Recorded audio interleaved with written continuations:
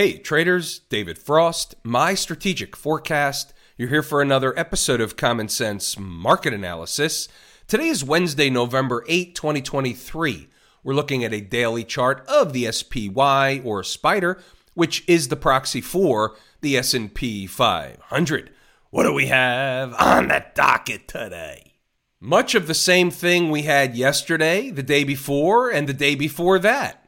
The market is in a slow motion, grinding melt-up operation. Another rather narrow range in comparison to the last several days, if you will. And I don't mean the last several here, I mean the last several here. However, it doesn't matter. Price is the absolute. They're headed somewhere.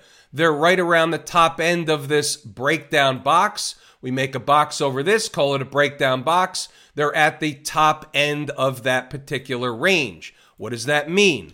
That means the destination is likely higher than the top end of that range. They had every opportunity to fall apart any day they wanted. The choice was not to.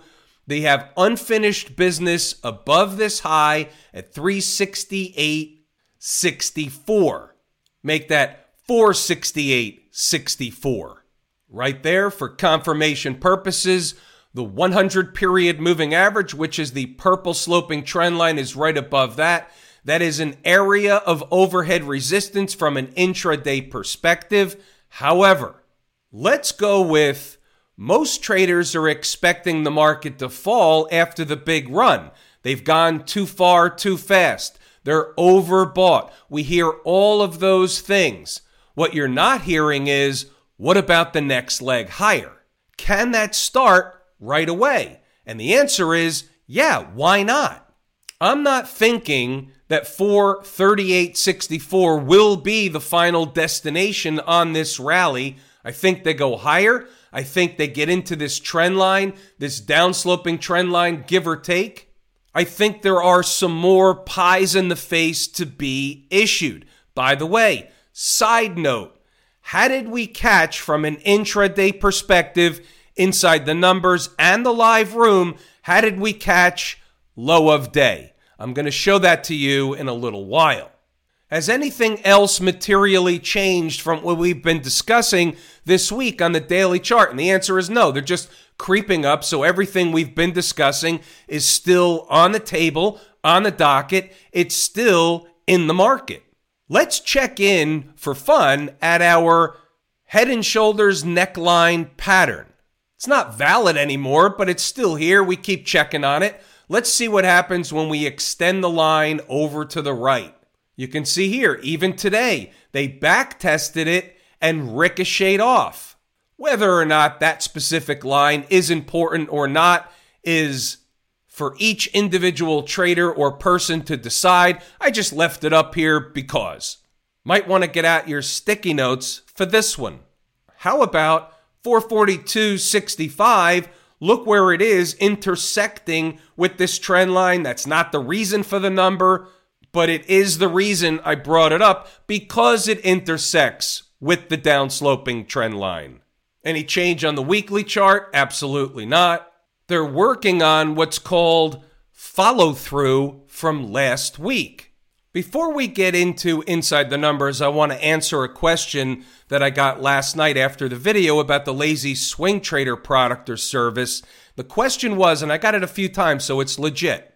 Are these option trades? Can I use options with these swing trades? And the answer is you can. I'm giving you the entry prices of the stock. I can't tell you when the option or what price the option is going to be when the stock gets there. But we certainly have a plethora of traders that use options, puts and calls.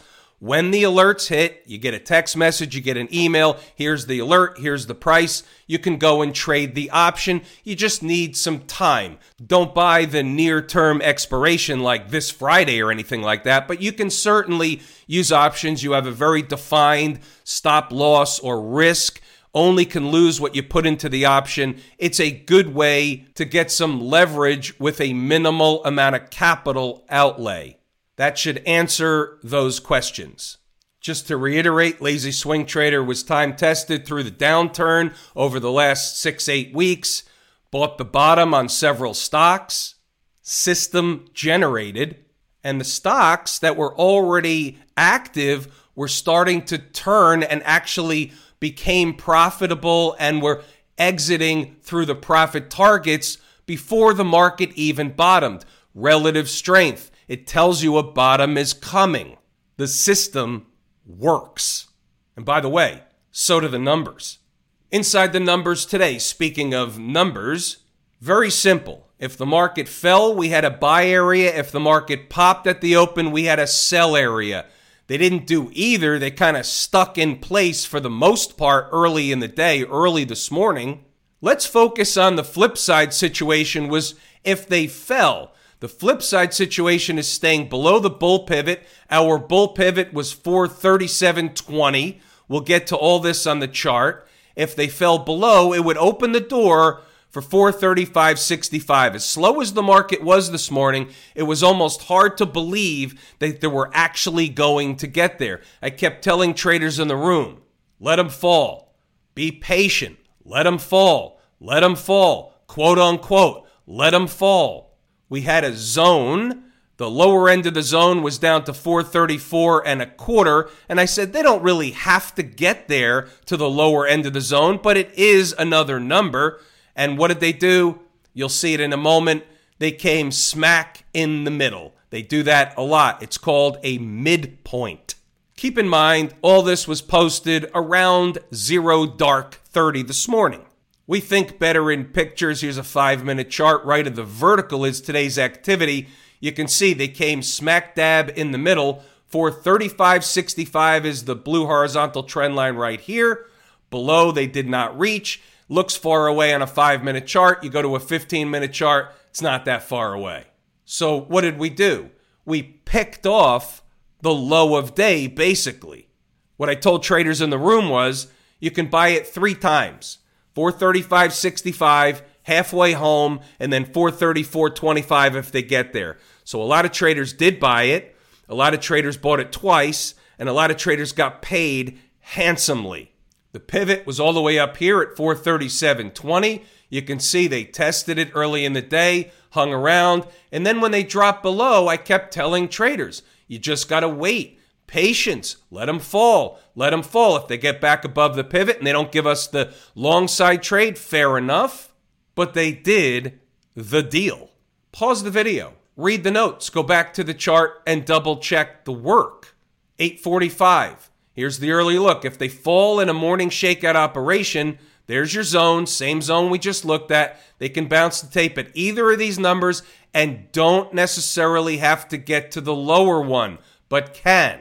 Pause them, read them, go back to the chart to double check the work. They were slow, they were creeping, they were bouncing back and forth. They didn't really do much. And I kept saying all morning long, below 437.20, the door is open for that zone. All morning long, traders saw it inside the numbers. They heard it in the live room. There it is again. They don't have to get all the way to the bottom. I was pounding the table. I was standing on my head, giving you everything I had. And then what happened? They did the deal. And there's our 435.65 and the initial bounce. Traders who were buyers down there book a scalp, and you can hold a trailer. That's the way it works. There's your morning trade. Took all morning long and even past lunchtime, but it is what it is. Nice trade. Patience pays. About stocks on the move. We had only 3 on the board today, and only 1 hit its entry objective. Gilead, NXPI, and eBay did not. eBay came close, had a nice bounce, but it didn't hit my number. Hit somebody else's number. It's off the board. Let's take a look at the chart of GILD or Gilead. Gilead was getting a buzz cut at the open, and it opened below the first 2 numbers. They're off the board. That's what we do when a stock opens below a number. We take it off the board. It doesn't count. So what happened? They came into the third. They spiked it by a little bit. The selling was over, had a rocket ride back up in the other direction, and they provided the deal. The numbers work. And here's another discussion we had in the live trading room today. I think this is important. When there's a stock moving with, we'll call it excess volume around the opening bell in the morning session for the first 30 minutes, 60 minutes, even 90 minutes. While there are stocks that can go down or up all day in a trending situation, that does happen. It doesn't happen that often, just like I tell you about the market. There are trend days. They just don't happen that often, meaning when the market is just relentlessly going in one direction, up or down, all day long. It happens infrequently. Same thing with stocks. Whoever's selling Gilead, bunch of hedge funds, bunch of mutual funds, earnings, all that stuff, the selling goes on for a while, they get their business done, and then once the selling is over, what happens? The bounce. So you have to give them a chance. We see it each and every day. All right, what's going on in Camp IWM? Well, they filled this gap down here today. They were negative. Relative weakness, down 1%, a little bit more than that in the IWM, while the SPY was up a little less than 0.1%, not a big deal, but it's still relative weakness against the S&P 500. My favorite market leading indicator, it's a puzzle piece, it's on the table. Are all they going to do is fill this gap, or are they going to go lower? Well, let's look at this logically. They filled the gap earlier in the day. You go to an hourly chart and you say, all right, where's the gap? Well, it's right around here. They filled it earlier in the day, and then hour after hour after hour, they just hung out at the gap. What does that tell you? Well, it doesn't directly tell you anything, but if we're going to take any information away from that, they did not bounce off the gap. They didn't have a rally away from the gap. Therefore, I look at that and say, look at this. The gap was not the final destination on the downside. That's the way I look at it. They gap up tomorrow, so be it. But generally speaking, that's the way I look at it. And what did they do after they filled the gap? They ate time off the clock in a bearish, flaggish formation. What does that tell you? Tells you they want to make another leg lower. Where's the next leg lower? Well, we'll talk about it in the live room tomorrow. We'll have the numbers. Does that mean they have to come down and fill this gap down at 165 and change? No, it doesn't mean that at all. Favorite market leading indicator, puzzle piece on the table.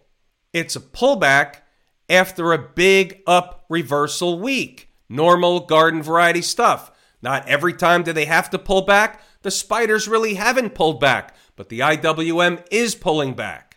It's a normal garden variety retracement until it's not. What about the folks down at the transportation department? My second favorite market leading indicator, a number one canary in the coal mine. What are they doing?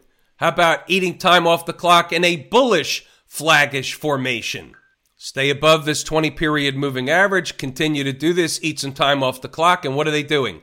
They're building energy to make another push higher to where? Well, the place you see on the chart where there's stuff in between from an intraday perspective, but what we can see is the convergence of the 50 and 200 period moving average.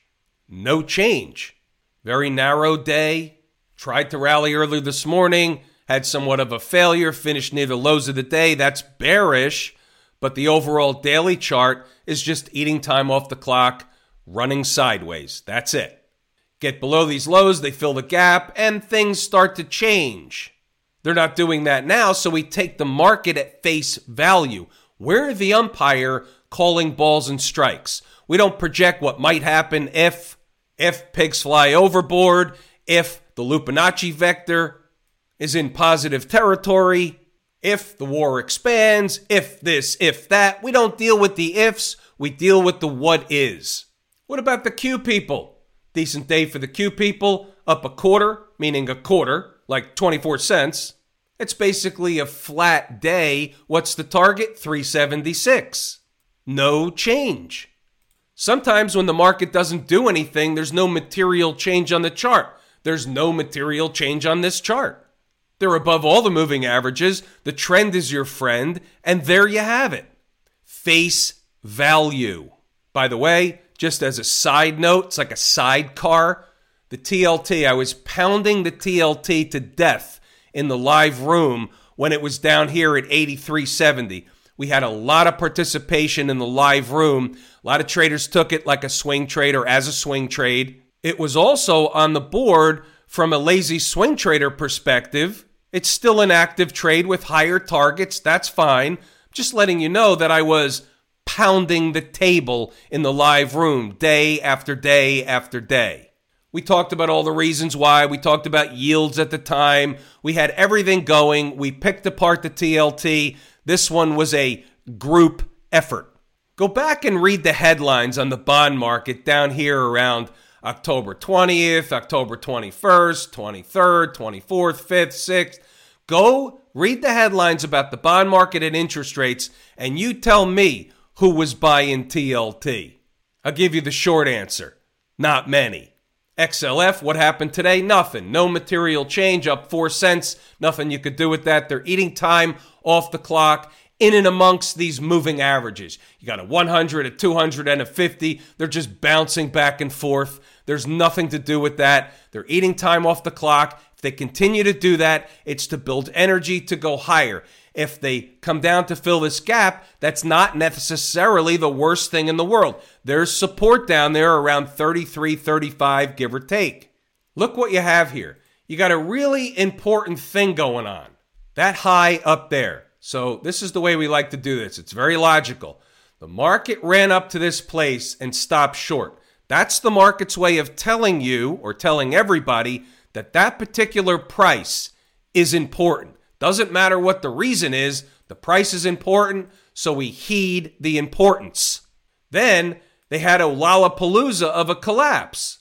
Fair enough. Here comes the recovery. Where'd they go? Run a test of the place that was important, that they collapsed from. The market told us it's important. They've come back to run a test, and they just don't have enough energy to get through. So what they're doing here is building energy to bust through to go to the next place. That's the way I look at things. You can choose to look at them any way you like.